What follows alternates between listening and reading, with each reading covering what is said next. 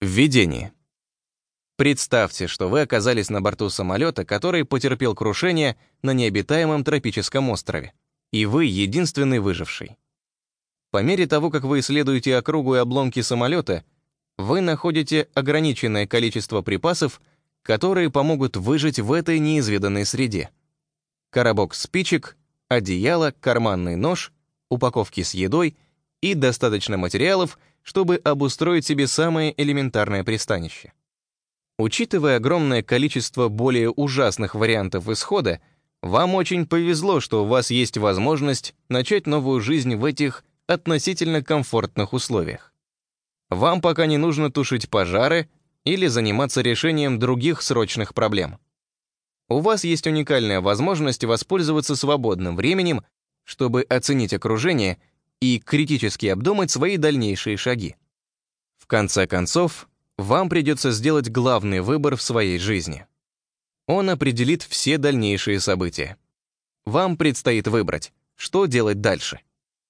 Обезопасить себя и минимизировать вероятность проигрыша или рискнуть и максимизировать потенциал для улучшения ситуации. Собираетесь ли вы отправиться на охоту? Или вы будете просто сидеть в своем лагере и надеяться, что вас спасут прежде, чем у вас закончатся все припасы? Собираетесь ли вы путем проб и ошибок сделать копье, которое поможет вам в охоте на дикого кабана? Найдете ли вы способ собирать дождевую воду и будете ли искать другие источники пресной воды? Попробуете ли вы построить более надежный шалаш, который будет выдерживать смену погоды?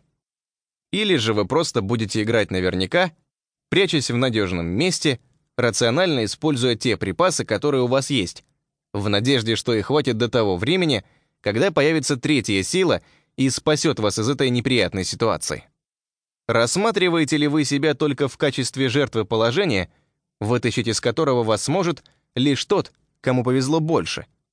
Чем дольше вы будете откладывать принятие этого важного решения, тем больше возможностей вы упустите. Будничная реальность у предпринимателей очень похожа на сценарий выживания на необитаемом острове. Вам приходится идти на риск, чтобы извлечь как можно больше выгоды из ситуации или отказываться принимать какие-либо решения из-за страха сделать все еще хуже. Будущее вашего бизнеса зависит от решений, которые вы принимаете прямо сейчас. Временами вам будет казаться, что вы хватаетесь за каждую соломинку в надежде добиться успеха, и что вам всегда необходимо будет бороться, чтобы что-то получить. Если вы окажетесь настойчивым достаточно долгое время и будете учиться на своих ошибках, вскоре вы станете повелителем своей среды. Вы будете точно знать, как бросить копье под правильным углом, чтобы обеспечивать себя ужином каждый вечер. Ваша личность разительно переменится в соответствии с требованиями окружающей среды. Если вы откроетесь процессу адаптации, то больше никогда не будете тем человеком, который совершил посадку на этом острове. В то же время есть вероятность, что человеку, который ожидает спасения, повезет, и его действительно спасут. Конечно, есть шанс, что он выживет, но он сделает это, ни капли себя не изменив. У него не будет новых навыков, знаний или развития внутреннего «я». С другой стороны, человек, который освоил окружающую среду, даже при условии, что он был спасен и возвращен к привычной жизни, станет абсолютно другим человеком, готовым приспособиться и покорить любую ситуацию, что бы жизнь ему ни преподнесла.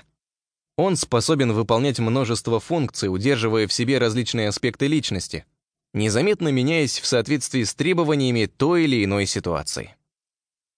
Возможно, вам кажется, что вы и так довольно хорошо ориентируетесь в деловой среде, в которой оказались.